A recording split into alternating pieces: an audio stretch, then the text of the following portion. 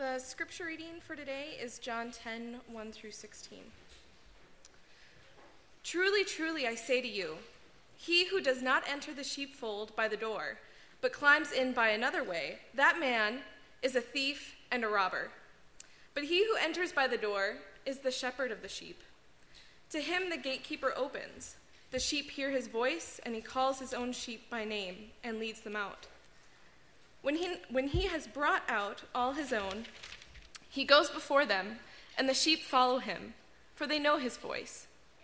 A stranger they will not follow, but they will flee from him, for they do not know the voice of strangers. This figure Jesus used with them, but they did not understand what he was saying to them.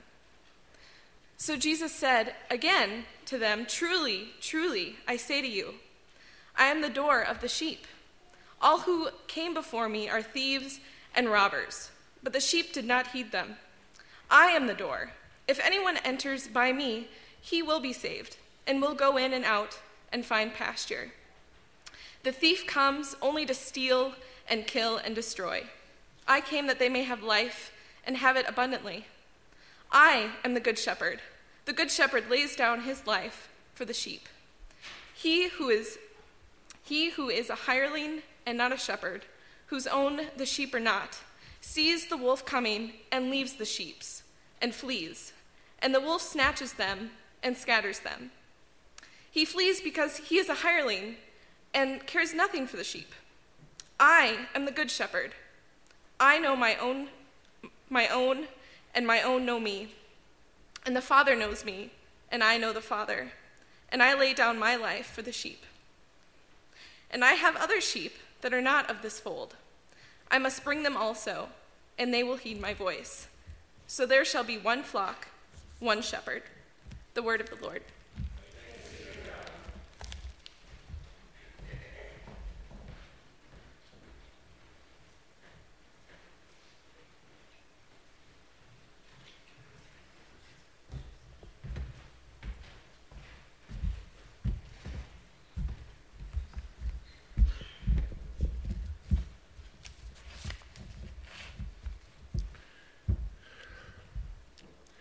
Jesus was a storyteller, a spinner of parables. Many of his stories may have been based on true events in his time and place, but most were probably fictional illustrations and examples of the truths he offered. Sometimes he explained their meaning, but other times he let his listeners figure them out for themselves. John, the author of Revelation, was also a storyteller. In his case, a creator of a strange kind of literature of the time called apocalyptic. Some of his writings referred to literal history that was going on in his day, but most was a stream of often bizarre images of fantastic creatures and events offered to illustrate God's work through the ages.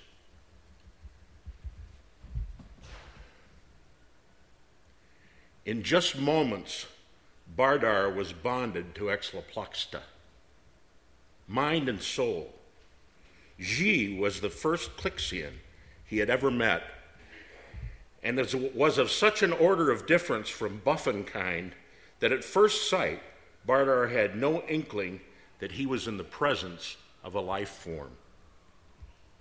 True, Exlaplaxta moved independently, but Bardar had encountered chemical, robotic, meteorological, and geological phenomena, both on planetary surfaces and in open space, that easily mimicked the spontaneity of sentient life. Exlaplaxta exhibited nothing in his experience physically other than movement that he could identify as emanating from another soul. And with the astounding discovery that Xi indeed represented a sentient species previously unknown to Buffins, he shortly became further aware that Exlaplaxta represented the third or free male gender of the Clixian species. From their first meeting to the first telling of this narrative, Bardar never fully understood the significance of free maleness, other than the awareness that Exlaplaxta was physically capable of being either a mother or a father, and that Clixians had two forms of marriage, tripolar, which included a female partner, and bipolar, which did not. Exlaplaxta was a free male, which meant that Xi had chosen to remain unmarried. Co-sibling Bardar, middle child of 3, stepped out of the thatched-roofed cottage that housed his family of origin. In a few days, he would leave his parents' home and travel to a new star system, that of Sol, a small yellow star nearer the center of the galaxy. There he was to join the mission to a species called human, a tall but buffanoid people whose bloody history of warfare was legendary through the galaxy. There was, though, a gentler side to humans, as demonstrated sometimes in their use of language. Interestingly, the word humane, a derivation from human, meant to be kind, caring, and gentle in the treatment of other life forms, even of non-sentient life. So while their cruelties often belayed their ideal of the humane, they still held to the ideal as if to the dream of their true nature, which should one day be realized. Trudging down the primitive country road at sunrise, he pondered his life on this small planet, Clix, where he had lived the whole of his childhood and much of his young adulthood.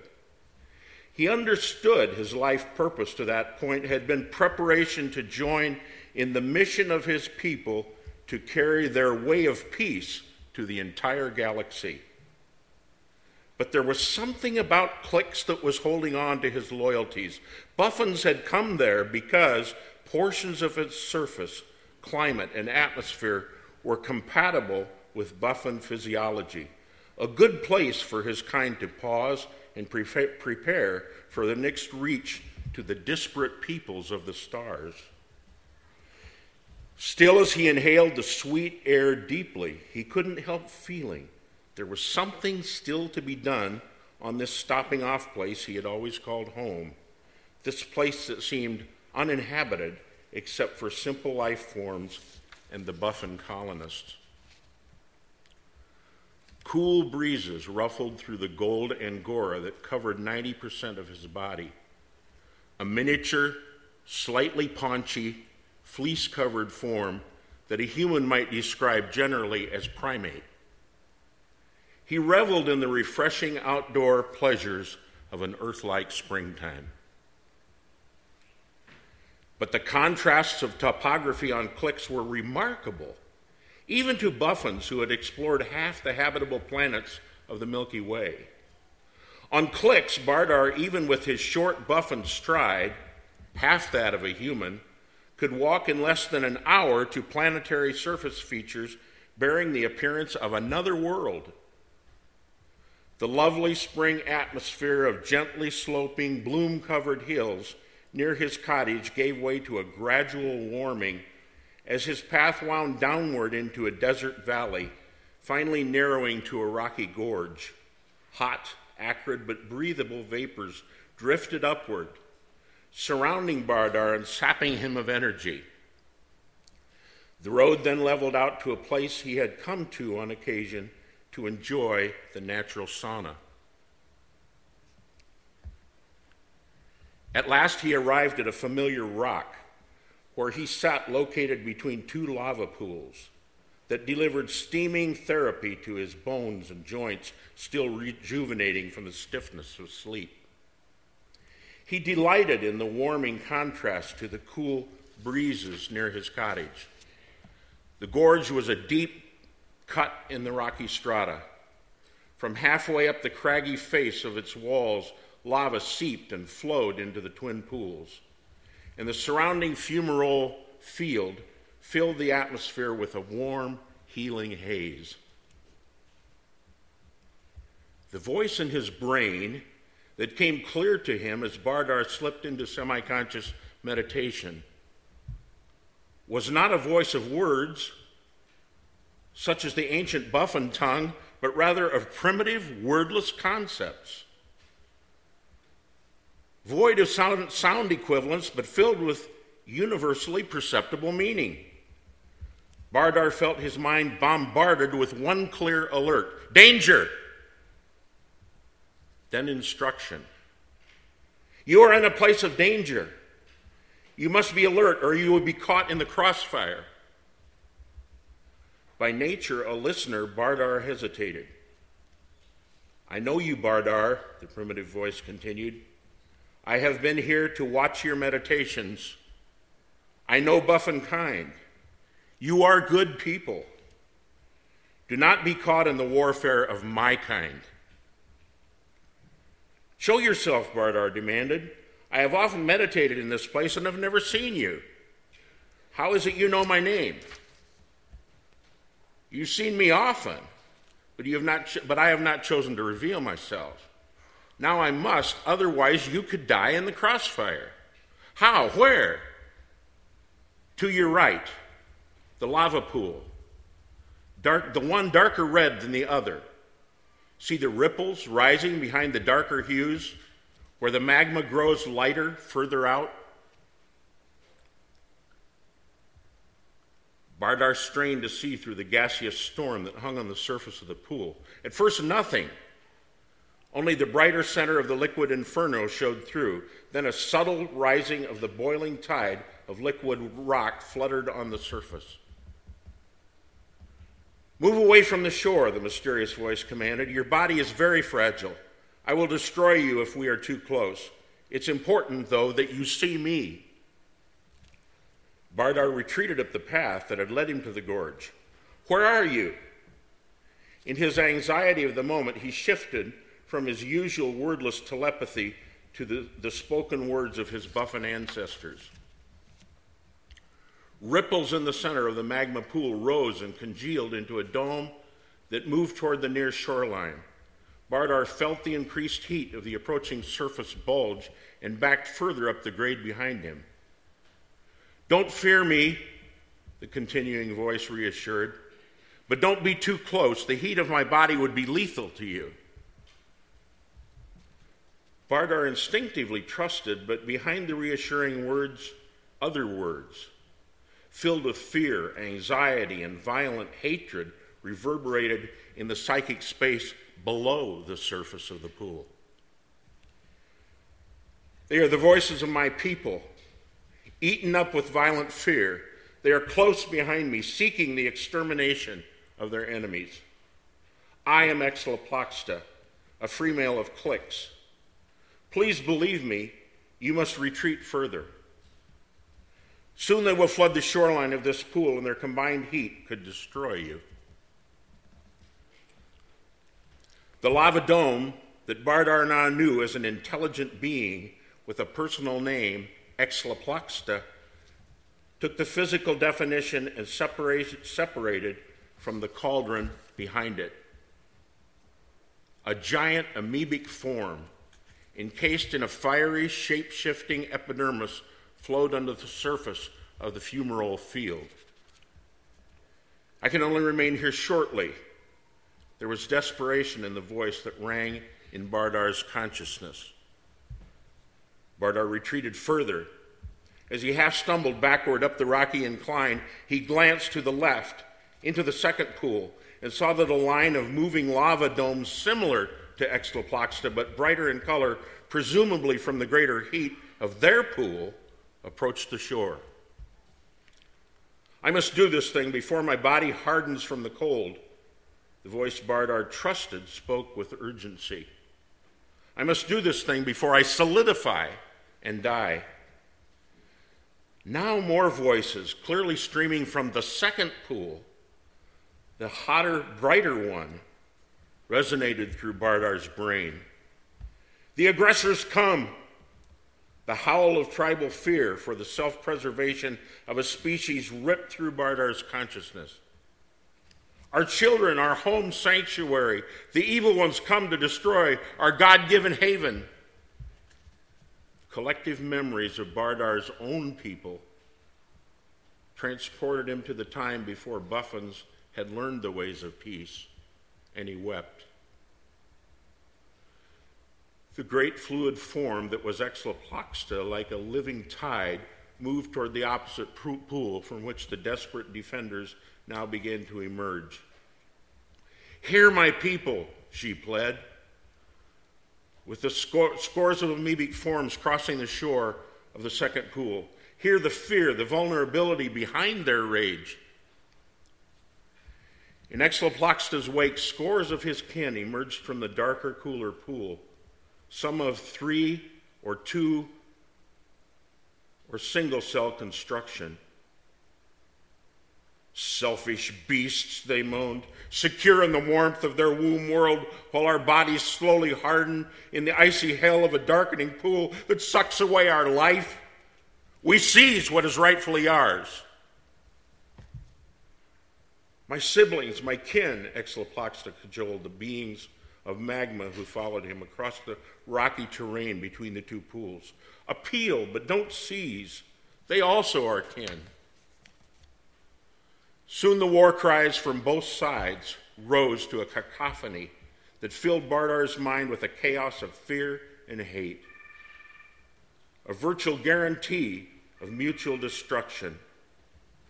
As battle lines were drawn, the two Clixian armies, identical save the slightly brighter glow of one, stared silently across the vaporous plain between their two shores.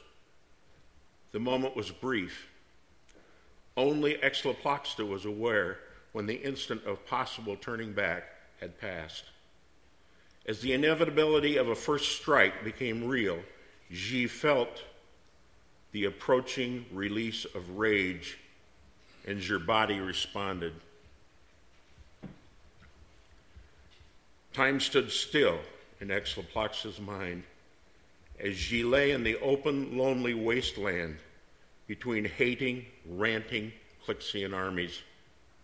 Xer's spirit and mind soared upward to direct a plea to neither kinsmen nor opponents, but to one unseen. Great waves of anxiety convulsed the semi-liquid frame of the giant being, isolated between enemy factions. Neither Bardar nor Exlaploxta's fellow Clixians heard the prayer. "Creator, parent of my soul, please take this suffering from me. Do not forsake me. Still, your will must be done." What happened next was instantaneous, but Bardar watched it as if in slow motion. The ranks of Exlaploxta's kindred behind Xer rose briefly from their battle line and then extended pseudopods from the dome tops, discharged projectiles of a substance so hard it was unaffected by the heat toward the other Clixians across the plain. But at the same moment, Bardar's newfound partner in peace rose gigantically before the friendly fire. Body extended vertically and laterally in a way that caused it to receive the full impact of the volley. Lava poured from jagged rips that crisscrossed Exlaploxta's now shapeless epidermis. Bardar heard one thought escape from his newfound friend as your internal lava quickly hardened onto the stone on the fumarole field. Why? Both sides retreated from the scene of the sacrificial act in awe. There was no battle that day. 3 Clixian mornings later, Bardar stood on the viewing deck of a great Buffon orb ship as it rode slowly to begin its journey to the system of Sol. On the igneous plain between 2 lava pools, in a craggy gorge below, freshly hardened magma sprang once more to life and trickled into the bubbling cauldrons. Bardar's eyes scanned the horizon and down into lava pools and fumaroles. In his pensive quietness of mind, a familiar, primitive voice spoke pure, wordless thoughts. I'm not down there anymore, Bardar. I've moved on. Be my witness to the humans. John 10:16, I have other sheep that are not of this sheep pen. I must bring them also. They too will listen to my voice, and there shall be one flock and one shepherd.